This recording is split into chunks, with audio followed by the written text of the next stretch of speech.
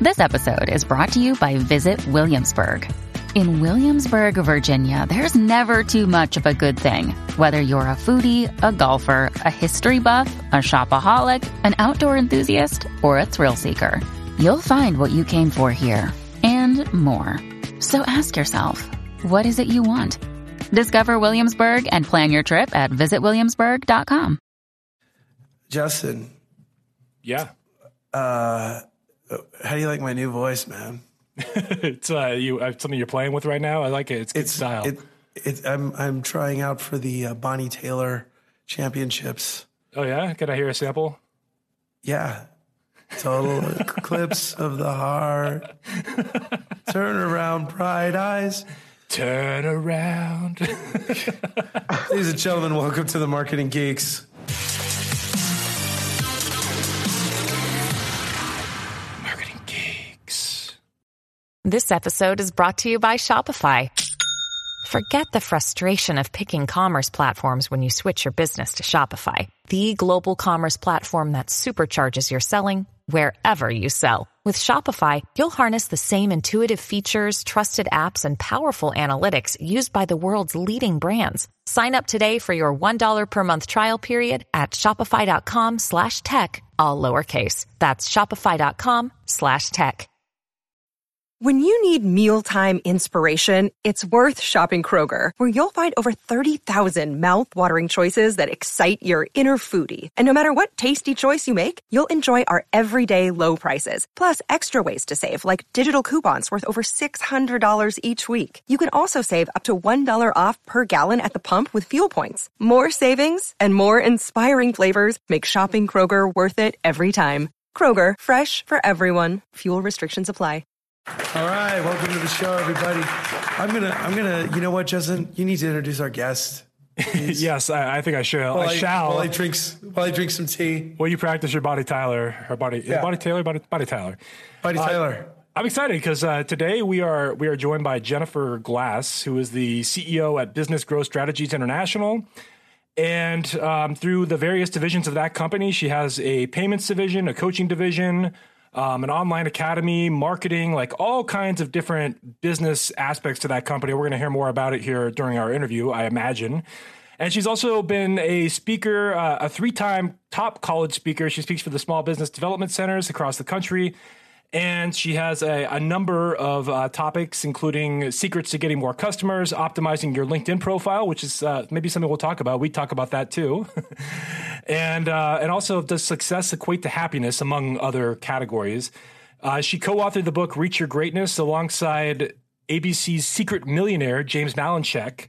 And she has her book designed to help small business owners learn how to effectively get more clients without having to waste money on marketing that doesn't work. She's been featured on news outlets and media outlets like ABC, CBS, NBC, and Fox, and she's recognized as a business leader by more than 1,000 organizations. Please welcome to the show, Jennifer Glass. Hey guys, thanks so much for having me. Yes, definitely. Thank you for being on the show. Thank you for agreeing to do this. Is there anything you want to add to your bio there? Because I'm kind of just going through the Cliff Notes version, and I know your life is a full story. So what else do we need to know about you? Just getting started here. So the bottom line is that I absolutely love what I do. A lot of people, typically say that, but I really mean it, and I love being able to help people. So I, throughout my career, have been helping people the entire time. So in terms of my bio, I mean, you pretty much hit it, the high points in terms of that. And, it's always best when people hear me, that they get to know even more who I am, and then let that actually influence anything instead of, the red bio.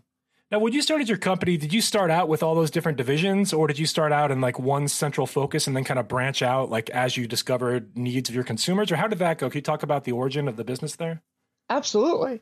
So what happened was way back when, in the days of the dinosaurs, actually maybe even before the dinosaurs, I started out in the payment processing world, and I was trying to get my feet wet, learn a whole bunch of different areas. I mean, I had been in marketing and sales before, but I came into the payment processing world back in 2003 and needed to start figuring out what that meant.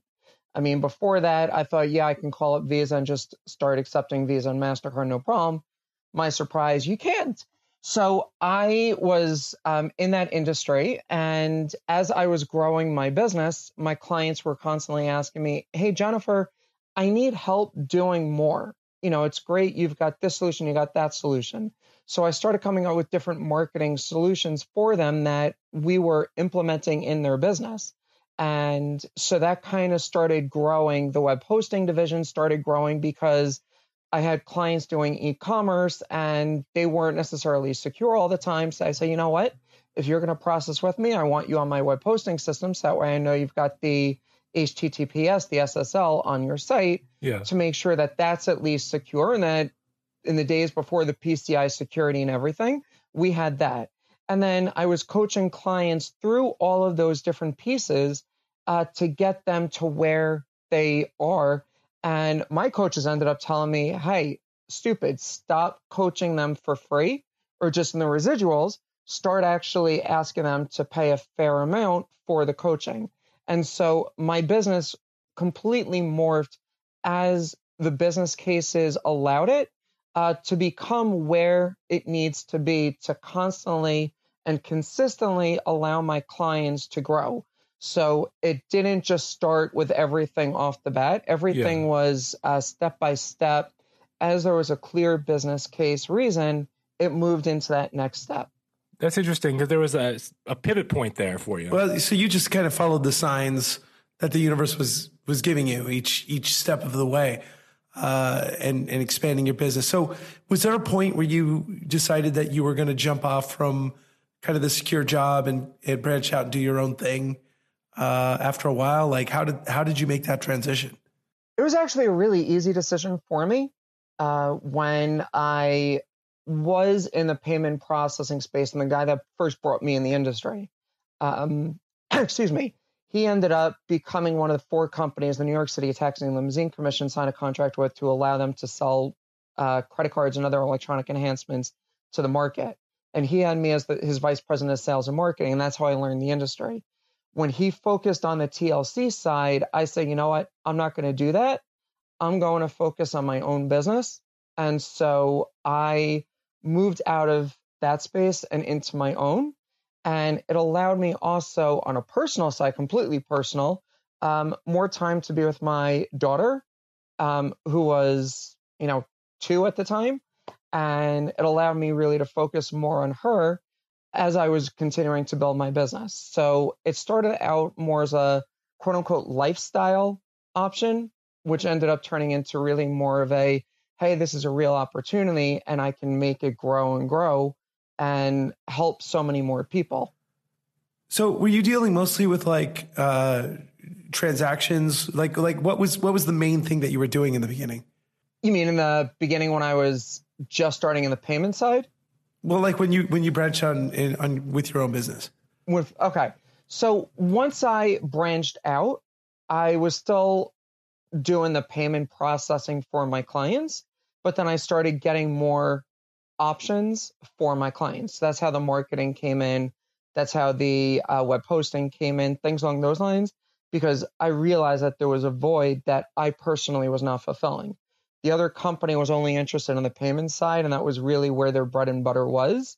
And there's a lot of companies that still just focus there, but I never liked that mold. And I said, hey, look, there's all of these upsell opportunities. And I talk a lot about upsell opportunities in my book, where it's not just the upsell, it's also the more transactions. So if I can get my clients to say, hey, she can help me with payment processing. She can help me with web hosting. She can help me with marketing. She can help me with coaching. All of these different areas is immensely beneficial to me as a company because there's so many more touches I have, and I don't have to focus just on lead gen.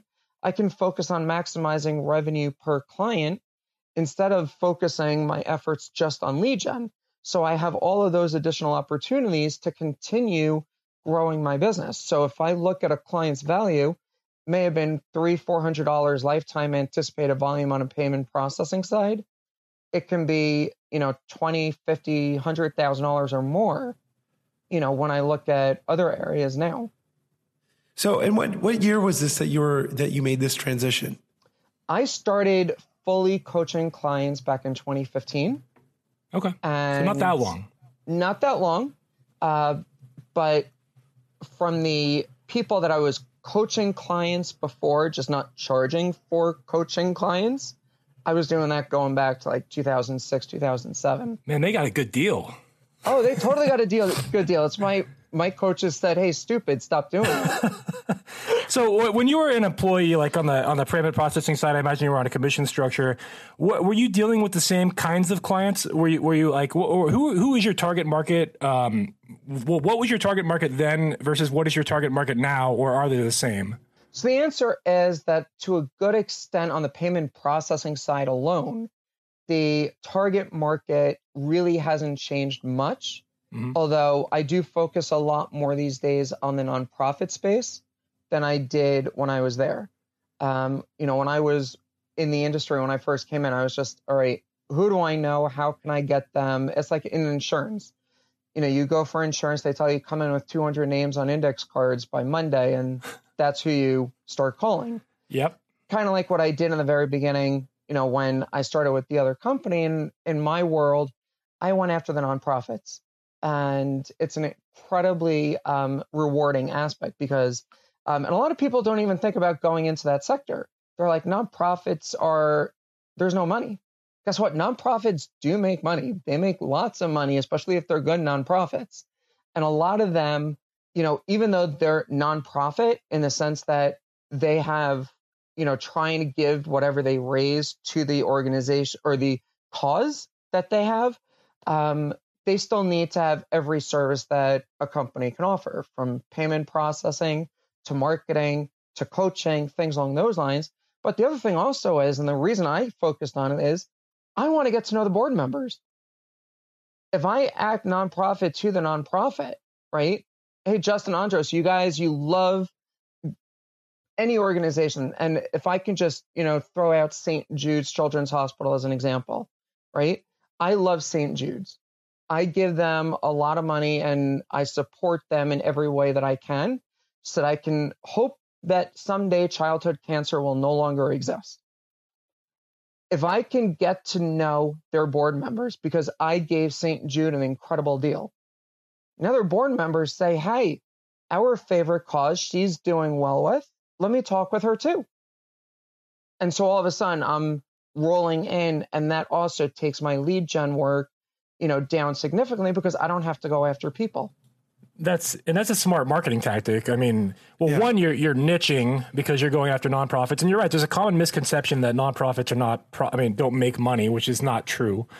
But I think that's just a lack of knowledge on a lot of people out in the business space that just don't understand how they actually operate. So, the thing I'm wondering about is because you seem to have taken not just the business that you were doing, but each of these separate components, you seem to have branched off into a different, instead of having it all under one roof, which on one level you do, but you also have like these, the marketing under one sort of thing, the payment processing under another thing.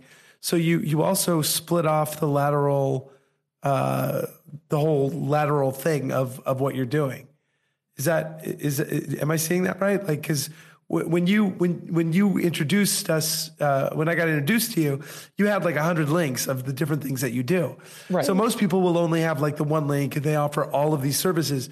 You seem to be segmenting on one level. Absolutely. And the reason why I segment is because people may come in for one solution, but then when they know they need something else, right? And I'm not afraid to tell them, look, Business Growth Strategies International, we have a division for payment process. We have a division for marketing. We have a division for web hosting. We have a division for coaching. We have a division, for e-learning system and all of those other areas. So that way people know they can, there's a line from Aladdin, try some of column A, have all of column B for a Chinese menu. You can order from anywhere that you want to take, and you're going to be in a position to grow. And if I went out there and I said, all right, look, we offer A, B, C, D, E, F, G, what's going to end up happening is I'm going to have a feeling of overwhelm. And I don't want to overwhelm a prospect before they actually get to know us. And then they can start seeing, oh, I can add this and I can add this and I can add this, and I can continue to grow my business. So our order forms don't even talk about any other area in the business. Yeah. That's something that comes in with the relationship, because then it's additional sales, to the same people. And once they already know me, they trust me, they like me, then I can work with them even more. Now, as CEO of a company like this with so many different divisions, like how involved do you get with each of these different departments? Like, and how big is your team to be able to manage all these different sectors? Can you talk a little bit about that and like how you've grown as well? Absolutely. So as far as getting involved on the coaching side, I am the coach that my clients work with. Okay. On the payment processing side, I've got sales reps that I work with that handle the day-to-day solicitation and things along those lines for the business. I have sales managers that oversee, those reps in terms of the production. On the marketing, I have a lot of freelancers that I work with to do a lot of that work, but there's times I'll get involved in a given project just to make that even more. To take an example, the LinkedIn profile optimization that you mentioned earlier as one of the lines I do. So the LinkedIn profile optimization, it starts with one of my freelancers. She interviews the person, gets their mojo, and then I'll come in and make sure that their profile is going to stand out even more, just to make sure that the benefit that they get, because they want to know, I'm still the brand and the face of the brand. So they want to know that that's still something they can do. Eventually, I'm hoping to be able to have fully transition, out of that kind of need. But a lot of people that I work with, like my mastermind groups and things along those lines, and especially my coaching clients, they still want me directly involved in that. Yeah, it makes sense. You're the face of the brand right now. So until that changes, they're definitely going to want to work with you. That makes sense. Right. Let's talk a little bit about LinkedIn, just pivoting just a little bit, because that's my favorite platform. And I'd like to know, in your opinion, what are the common mistakes that a lot of people in your mind make when they create their LinkedIn profile? What do you see that people need to do, and how do you make it better? Okay, so the first mistake is everybody believes LinkedIn is a resume. It's a resume site. Guess what? Anyone listening, it's not. You want the LinkedIn profile to be completely based on what you want your ideal prospects to be seen. There's a lot of areas that people need to really focus on. A lot of people don't focus on their avatars when they write their profile. They think about themselves. I just had a meeting yesterday. I asked the guy before I met him. He came to me because he saw me speak at an event a couple weeks ago, and he wanted to meet with me. Okay, so I look at his LinkedIn profile. He comes in to the meeting yesterday. I show him my screen, and I ask him, I'm just curious, how much do you use LinkedIn in your business for lead gen? He's a strict B2B player, right? Business to business. You're not using LinkedIn in the right way. What's the point of even being on there? His headline is President and Managing Director of his company. His summary section is my education, this, I've done this, and, this is what we do. His employment area says this is what the company does. And I asked him, Rob, let me ask you, if I'm a prospect and I'm looking on LinkedIn for what you do, are you going to come up in any way that makes sense? The answer is most likely not. And if you do, because there is a keyword in there somewhere, but I see your headline is President and Managing Director of X company, I'm probably just going to go to the next person and then, look at who I might want to work with. If I'm trying to work with people, I want to know, how can you help me? And what industries do you work in? Like my profile, it says business growth expert helping retail, nonprofit, and online businesses increase revenues via business coaching and smart payment processing programs, something along those lines. And the reason it says that is because who I help, what I do, how I do it, and what you can expect, right? That's right in my headline. It shows up every time I'm in a search. It shows up every time I invite someone. It shows up every time I'm being invited. So if somebody is looking at me, they're going to see that information, and then I'm at least going to be reached out by the right people.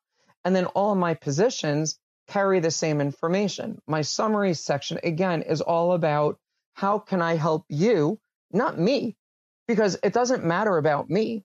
I love myself. Nobody else has to. And that's the issue that LinkedIn has. Everybody makes it me, me, me, but it shouldn't be me, me, me. It should be you, you, you. Yeah, yeah. So, what are some of the other ways that people don't utilize LinkedIn properly? Because we get a lot of questions about LinkedIn from our 7 listeners, and so if somebody was going to revamp their LinkedIn profile, what would be kind of the check boxes that you would tell people to do? Right. So the first one is make sure the URL is a custom URL. It's not first name hyphen last name hyphen 8 characters, because very often I look at those and I'm like, all right, it's probably not a real account, or they're just not knowing what they're doing. Second thing is make sure your headshot is professional. I don't want to see somebody cropped out of your picture. I don't want to see you drinking at a party or something along those lines, unless you're a bartender. You know, if you're a bartender, obviously that's the way I want to see you, maybe. But I don't want to see a business person that way. Next thing is make sure that the headline is talking to what you do, not who you are. Make sure that the summary section says, this is how I can help you, and, give me reasons that I should want to work with you. Make sure that it's also not a set it and forget it profile. Very often people just leave it and say, yeah, I did it 3 years ago and I don't have to update it. Another thing is make sure you have a strategy for how you're using LinkedIn, because if you don't, it becomes a set it and forget it profile. So you want to make sure that you're actually reaching out to people. You're inviting people to your network. You're engaging with their content, and you're engaging with the platform, because then at least LinkedIn sees you as somebody valuable that they want to continue sharing your information in the algorithm too. Make sure that when you post posts, you're limiting the amount of links, if any, that are going in the post, just that way you don't end up in LinkedIn jail. A lot of people don't even know LinkedIn has a way of stopping you from being seen if there's links in your posts. Unless it's going to news articles, things along those lines where you're just sharing it directly from your area. You want your information going viral. You don't want to only go into first-degree connections. Another thing also is make sure that the people you're connecting with are people you really want to be connecting with. And it's not to say, I'm not going to connect with so-and-so because they're not worthwhile. But if there's not a clear reason, don't just accept everyone. Like, I love it when I get student at Xinjiang University in China. You have 60 connections. I'm sorry, but it's probably not a reasonable connection for me. And I have to protect my network also, because I don't want them getting spam just because you have my network's information now. So there's all of those kinds of things that go into it to make sure that when you're using the platform, that you're actually using it in a way that's going to be beneficial and not a waste of time. I mean, you can jump down the rabbit hole on Facebook very easily. How many cat videos and dog videos can you watch? 1 million. But you're going to be wasting time. You have to make sure that what you're doing on business profiles, at least, not going to be doing that. And those are all really, really valid points. The thing I would add also is that a lot of people will meet you at a networking group, and the first thing they're going to do is Google your name. And LinkedIn is really well SEO'd. So right. For a lot of people, their LinkedIn profile will show up above their website if they have a website.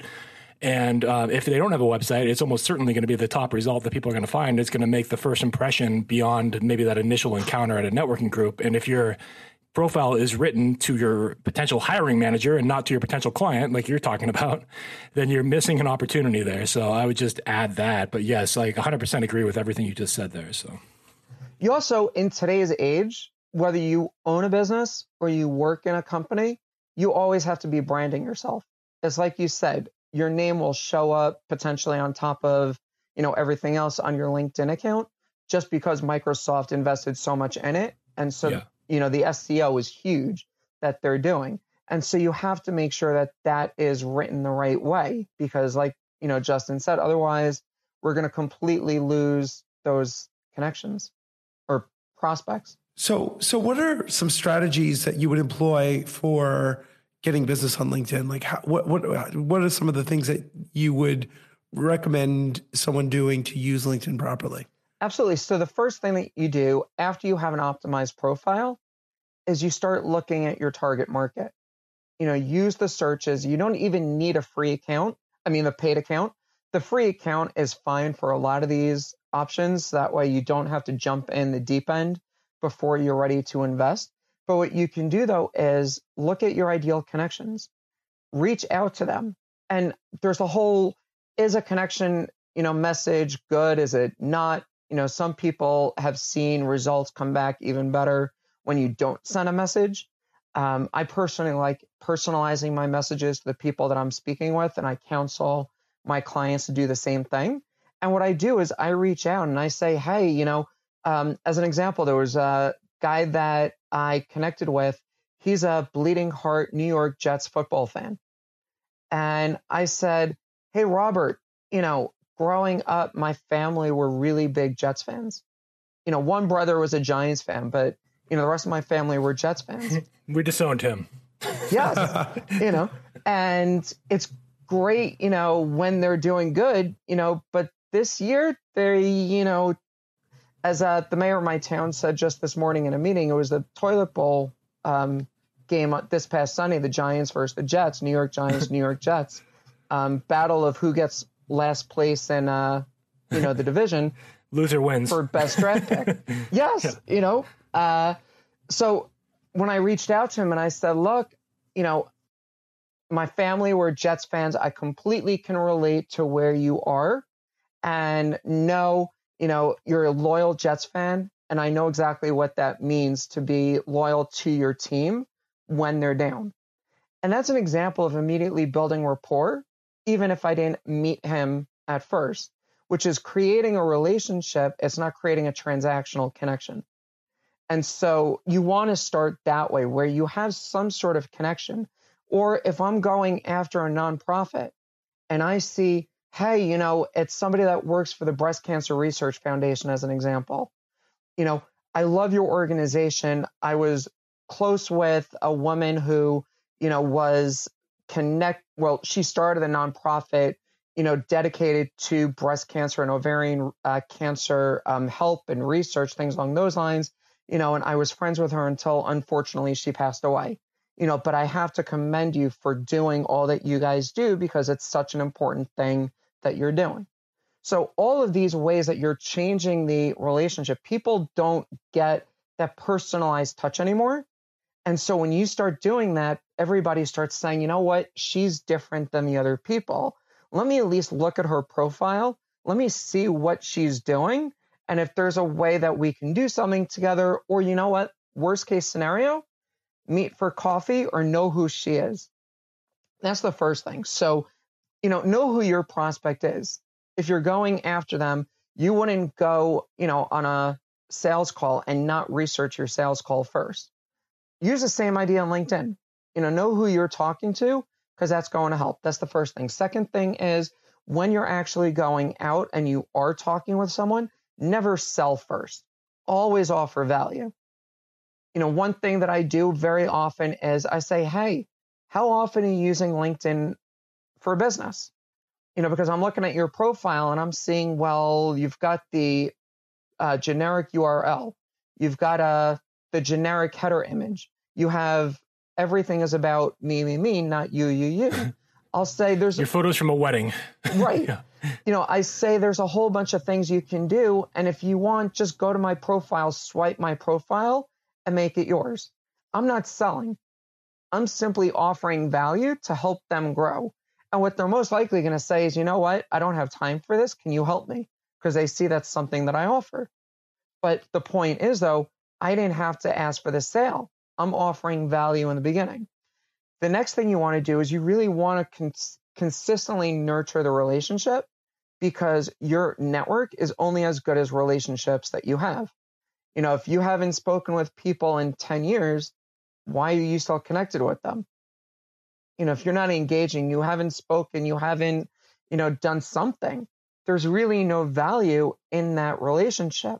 And it's like your friend, if you haven't spoken with them in 10 years, maybe you're still friends, but it's like, hey, yeah, we chat with each other, Christmas, New Year's, but you're not really talking with them during the year. And, maybe you get married. Hey, I'm getting married. Congratulations. That's the extent of the relationship. It's not really a relationship. So those kinds of things, there's ways that you want to always be looking at it. So how would I counsel people? I'd look at that area and then try and make sure that they understand, again, it's not set and then forget it. You need to engage, you need to nurture, you need to grow, and then you're going to start seeing value.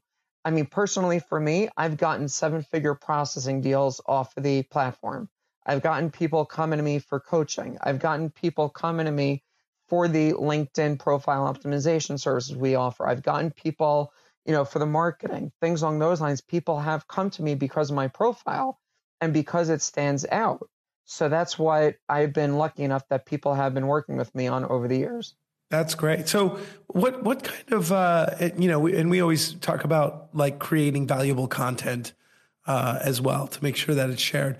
What do you see the most valuable type of content that people get the most engagement on? So the answer is it really depends on who you are. If you and Justin, as an example, were posting marketing content of, hey, you guys are looking to reach, 100 new people before the end of the year, that's one thing that would get engagement. But if I am a data scientist in a medical research facility, it's not going to necessarily resonate with me. So it depends on who your prospects are, who you're dealing with, that you're really trying to get the engagement on. For me, I've been putting out a lot of content focused in different areas. And I also use a hand curated site that posts information on my behalf on a regular basis. What do you use? It's a company called QUU. Oh, we use that. Yeah. So Daniel is actually a friend of mine, Daniel Kempe. And so looking at how his system can push information so that way my social feeds aren't empty, but at least it's valuable information. And, of the possible, I think it's 60, 70 something categories. I've got a whole bunch of different categories. So it's going to resonate at some point with someone. And the more information that goes out, the more benefit I know that I'm able to offer. But then, of course, there's also what I'm offering. If you're only putting content out and you're not promoting also, there's no value in being on the platform because then it's just everybody's getting free content. You have to look at social influencing, social selling, social listening, and social networking. So that way, when you're looking at what I'm doing in these areas, and again, it doesn't have to be 25% in each, but you don't want to be a one-trick pony in just one category. So you have to constantly be looking at what you're personally putting out there to match everything else. And also look at current events, right? If there's a major issue, like for me in the payment processing space, we're going into the holiday season, knowing that the holidays are one of the busiest times for fraud, for passwords being stolen, sites being hacked, stores trying to be hacked. Pay attention to what's out there. And if you can add to a timely news story, people are going to be more interested in that. And by the way, the media may pick you up in an article that they're writing. So that's another way of reaching even more people. Now, have you experimented with LinkedIn Live at all, or are you like us still waiting for access because we're not one of the chosen few? I am still waiting for access. I have people that I am connected with. Like there's one gentleman in particular, he's on the board of Google, but he's not with LinkedIn, but he got LinkedIn Live and he's done a whole bunch of presentations on LinkedIn, using LinkedIn Live. I know that I would personally love to get LinkedIn Live because I would have so many different uses for the platform. I picked up an app that allowed me or will allow me as soon as I do get LinkedIn Live, but Facebook Live, YouTube Live, and LinkedIn Live all through a single streaming interface. So looking at that, I'm looking at all of those opportunities just to maximize how can I get out there and reach more people. And if you have the right information going out there, it's going to do even more. And we know video has a huge impact on business. If you see videos out there, people are more likely going to watch it, especially LinkedIn Live. You get notified, oh, he's live, she's live. Let me go see what they're talking about. And if it's something that makes sense, you got them hanging on for the long term. And I see that as a big opportunity because it's in a limited scope right now. So when it launches, there'll probably be a good year there where there's going to be really good promotion and reach from your LinkedIn Live posts. And then I'm sure it'll balance back out like it kind of did on Facebook. But there's going to be an opportunity there coming up here in 2020. Right. I mean, IGTV, same thing. If you've got those abilities to get out there and have the right content that's going out, it's just going to boost your value. And again, branding. So let me switch gears a little bit because I'd like to ask you about more the nuts and bolts of the business in general. And first of all, how many people do you have working for you? So I have 18 reps that work with me. And then I got a bunch of freelancers. Okay. And when you do they have their own accounts? Do they or are you more the account holder and they do different components to service the accounts? So on the payment processing side, they have the accounts. It's their relationship, not mine. Okay. And what is what would you say is the kind of the most lucrative part of your business as far as, because it's kind of interesting because you start off with payment processing, but then getting into all this other sort of stuff with marketing and helping business.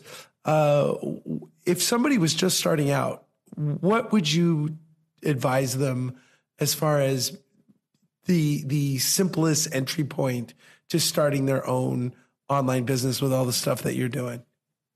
If I understand your question correctly, what I would guide a prospective new business owner to do is, first of all, find something that interests them. Because if they don't like and believe in what they're offering, their customers or prospects are going to quickly see that and they're not going to buy. So they're just wasting time. Like, oh yeah, I need money, so I'm going to go and open up this, MLM business or this online business. If you don't honestly believe in it though, it's not going to work because your new business is another baby. You have to feed it. You have to raise it. You have to nurture it. And if you don't like what you're doing, you're not going to want to do all of those things. You're not going to want to put in the hours necessary to do all of those things. And so when it's a job and it's not your business, it's not your interest, then it's just a job. And to use Robert Kiyosaki's, E-Myth cash flow quadrant, self-employed, you own a job. Business owner, you own the business, right? So think about it from that perspective. You don't want to own a job. You want to own the business. You want to see the value in what you're doing to grow. Next thing that I would say to do is make sure that you have the right mentors in place. And you also want the right advisors in place. You want an insurance agent. Why? Because you don't want a problem. Oh yeah, my basement where I keep all my inventory flooded. Now I have to get, figure out what to do. So you want them helping you from the get-go, make sure that everything is set up the right way. And every time that you do have a risk question, you ask them. You want an attorney and an accountant. Same thing. You don't want to wait until you have an audit or until you have a legal matter to get an attorney. You want to make sure you have a banker on your advisory board because, again, when you need money, you don't want to be going into the banks first and saying, I need money. You want somebody helping you, making sure that you've got that. So you look at who the core people are that you need around you. You have your mentor, you have your industry veterans, and those other people I mentioned. And those are the ways that you're going to start making sure that you're at least aligned in the right way for success. Everything starts on a foundation. You can't build a house without foundation. So looking at it from that perspective, that's what I would do. Second thing the next thing I would look at is, what are you selling? How are you selling? And do you know who your ideal prospects are? If you don't, you got to really look at that. You have to come up with that marketing strategy and invest time to make sure that I know who my ideal client is. I know why they want my product. I know how they're going to use my product. I know that whole customer journey from the point of, I know that I got something going on, but I'm not really sure what it is until they become a brand ambassador of yours and are sending all their friends and family as your biggest fans to you. So if you can maximize that customer journey, you're going to be better off also. So you need to make sure that you're investing the time up front to map things out and then pay attention to trends. If you're watching, Blockbuster back in 2005, right? Blockbuster in 2005 may have been a pretty good company, Blockbuster Video. I don't know if it's, if it was outside of the United States, but certainly here in the US, there was a Blockbuster just about in every town. Oh, yeah. Come Netflix, guess what? Blockbuster is no more. Well, yeah, we talk about that often. I was working for Comcast. I just left the States like 2 years ago, 2 years ago. But, when Blockbuster was the competition to cable. And, when Netflix brought on their streaming service, I knew the game was over for cable. What would you say is your favorite part of doing what you do, like now? Okay. So the favorite part of what I do is coaching my clients, working with them, helping them grow their business and seeing them continue to grow. Favorite thing that I love what happens is I see my clients when they have grown, they start investing more. They take in more employees because their business is growing. They need more salespeople. They need more people to fulfill the various needs that the company has. Then what they're doing also is they're donating more to community causes. They're donating more to the churches, the synagogues, the mosques, donating to the police, the volunteer ambulance corps, the schools, all of the community organizations. And then there's greater community organizations like childhood cancer causes and, different things like that, where they're giving more because they have more to do that. And I always say my why is because I want to make our nation stronger. I want to make our community stronger, which makes our nation stronger. And I've been accused of being utopian, and it's not been, as a compliment when they accuse me, but I will gladly wear that badge of honor as being utopian because there's nothing wrong with wanting everything to be as good as it can be. I would agree with that. I want to take a brief pause here, though, because we are getting to the end of our interview, and I know that there's another way that clients and listeners of the show, in particular, can work with you, and that you have something called the BGSI Academy, which again is the Business Growth Strategies International Academy. And can you talk just a little bit about the Academy program, what that is, and what somebody would get if they participate in that, and how they can get involved with that? Absolutely. So the BGSIacademy.com platform is our e-learning system that allows our business professionals out there to start learning the strategies to really make sure that you're going to succeed in your business. And it starts off with a roadmap. One of the things that happens is you get into the system and you're asked a bunch of questions. And it's on a scale of 0 to 5, right? How good am I in doing sales? How good am I in referrals? How good am I in follow-up? How good am I in strategic partnerships? How good am I in all of these various areas? Because if I'm not good, then what my system does is it starts delivering the strategies that you need to know even better in the beginning, because I want you to start seeing immediate growth in terms of what you're doing in your business. So if I can say, okay, fine, we have, you need strategic partnership help. All right, let's look at that. And we'll say, all right, who are you working with? How are you doing it? And let's see what we can do in terms of coming up with those strategies to help you do that. Let's see what we can do to help you get more of those partnerships and give you ways that you can find out of the box partnerships that some people aren't even thinking about, but ways that you can still come around on the back end and become a partner of your ideal connection source. Yeah. Then once you have that, there's 52 weeks of lessons that get emailed out one every week. And it gives you, based on where you were in your roadmap, those various strategies along with a video that goes along with it. But behind the scenes also, there's tons of video strategies in different areas. There's a quick start video series to really make it, hey, I can do this, I can do this, I can do this, and really get you up and running. And those videos are less than 5 minutes in length. And by the way, you can also go 1.5 or 2x speeds. That way you start sounding like the Chipmunks. Or 3 if you're Andros. Yeah. Yes. Doesn't get chipmunky, but almost, but it starts sounding like this. So you can actually listen to it in a way that you're still getting the content to make sure you're learning. And it's all there to make sure you're going to grow. And all of my coaching clients get access to the academy. But if you just want to do the do-it-yourself system, the bgsiacademy.com is an amazing platform that I am offering free access to anyone that clicks the link. You guys, I guess I'll post the link. Yep. Yeah. So to anyone who, or maybe I think I was actually the first 25 people who clicked the link before the end of the year, using the special promo code that you guys have, will get the access for 30 days into the system.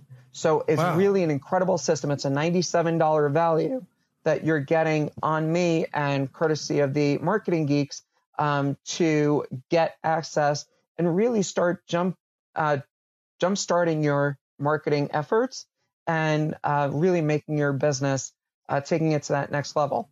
Well, I'd recommend all of our 7 listeners to definitely do this tour with 5 slots, so you're guaranteed to at least get in there.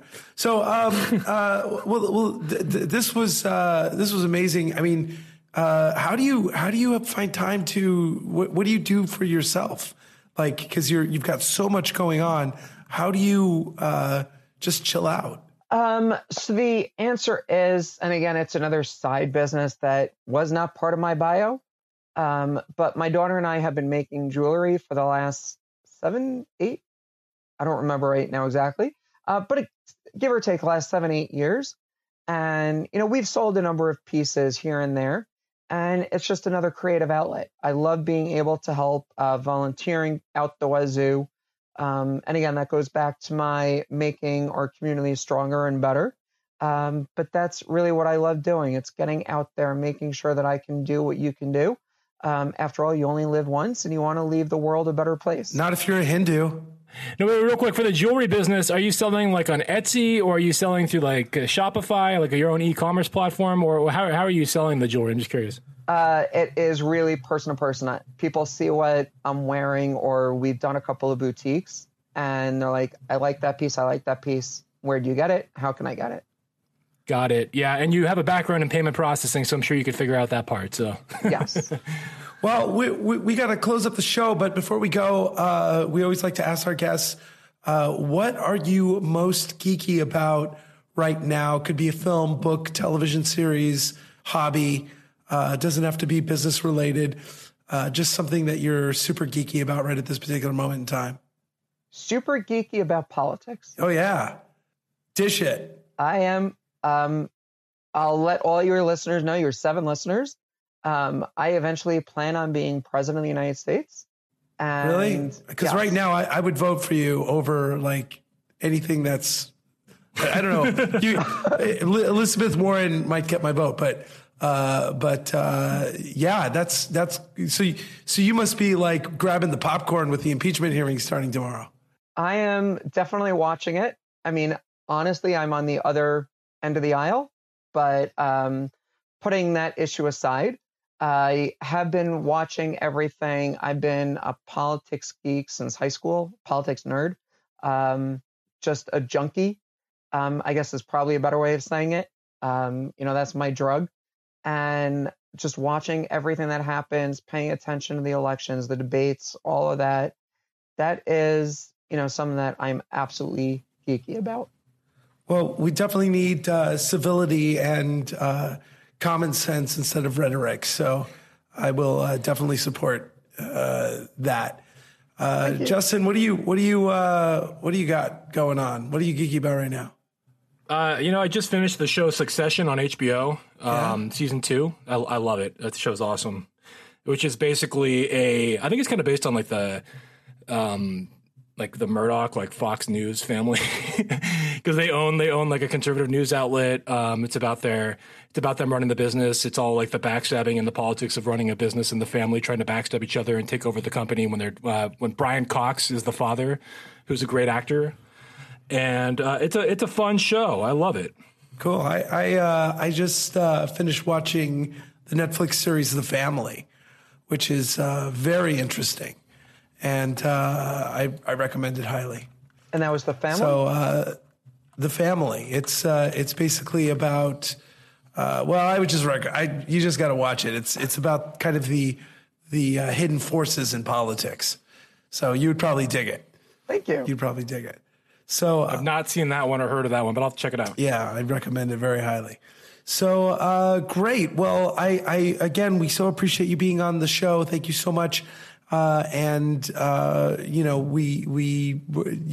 check out the link below, and can we connect with you on LinkedIn as well? Absolutely. I would love connections. And all right, guys, just remember, if you can include a connection message, you're probably going to be doing better than not. Yeah, very good. All right. Well, thank you so much. It was wonderful having you on the show. Thank you. Thank you so much. Thank you, gentlemen. Thank you. Jennifer Glass, everybody. That was really interesting. Man, she's got a lot going on. I got to tell you. Yeah, it's a lot of different fields, a lot of different. It's interesting. It's a multi-pronged business. A multi-pronged business, and it just goes to show you. And you know what? If she runs for president, if she's not running against Jennifer or Elizabeth Warren, I will definitely vote for her. So with that, ladies and gentlemen, another fine episode has come to a close. Indeed, it has. And next week we have Chase Hughes, who is going to tell us about MK Ultra and mind control and Jedi mind tricks and reading people and how to win a business by reading someone and making just looking and going, I own you, and you. That should be a good one. I'm looking forward to that. I am too, man. I am too. And what else? Do you got anything else you want to share? No, not really. No, I have nothing else. Man. They're usually more exciting than this. I know. Yeah, I'm going to go to Paris. That's going to be awesome. So that's nice. Yeah. Go to LinkedIn and you'll see my little report from Paris. Is the Eiffel Tower decorated in kind of holiday lights? It's still there. Yeah. No, I don't know. We'll find out. I'll let you know. I love Paris. You gotta come visit me, man. We gotta do it. How far is Paris from Netherlands? Is that a train ride? Is that a plane? It's a 5-hour drive. Yeah, cool. Yeah, it's the Netherlands is in the center of everything. It's so great. I love it. You gotta come visit me. Come visit me. Yes, 2020. We're gonna make it happen. Okay, you better. I'm gonna. And we can record a live episode from the Netherlands. That would be sweet. We should record a couple episodes. And with that, ladies and gentlemen, stay classy.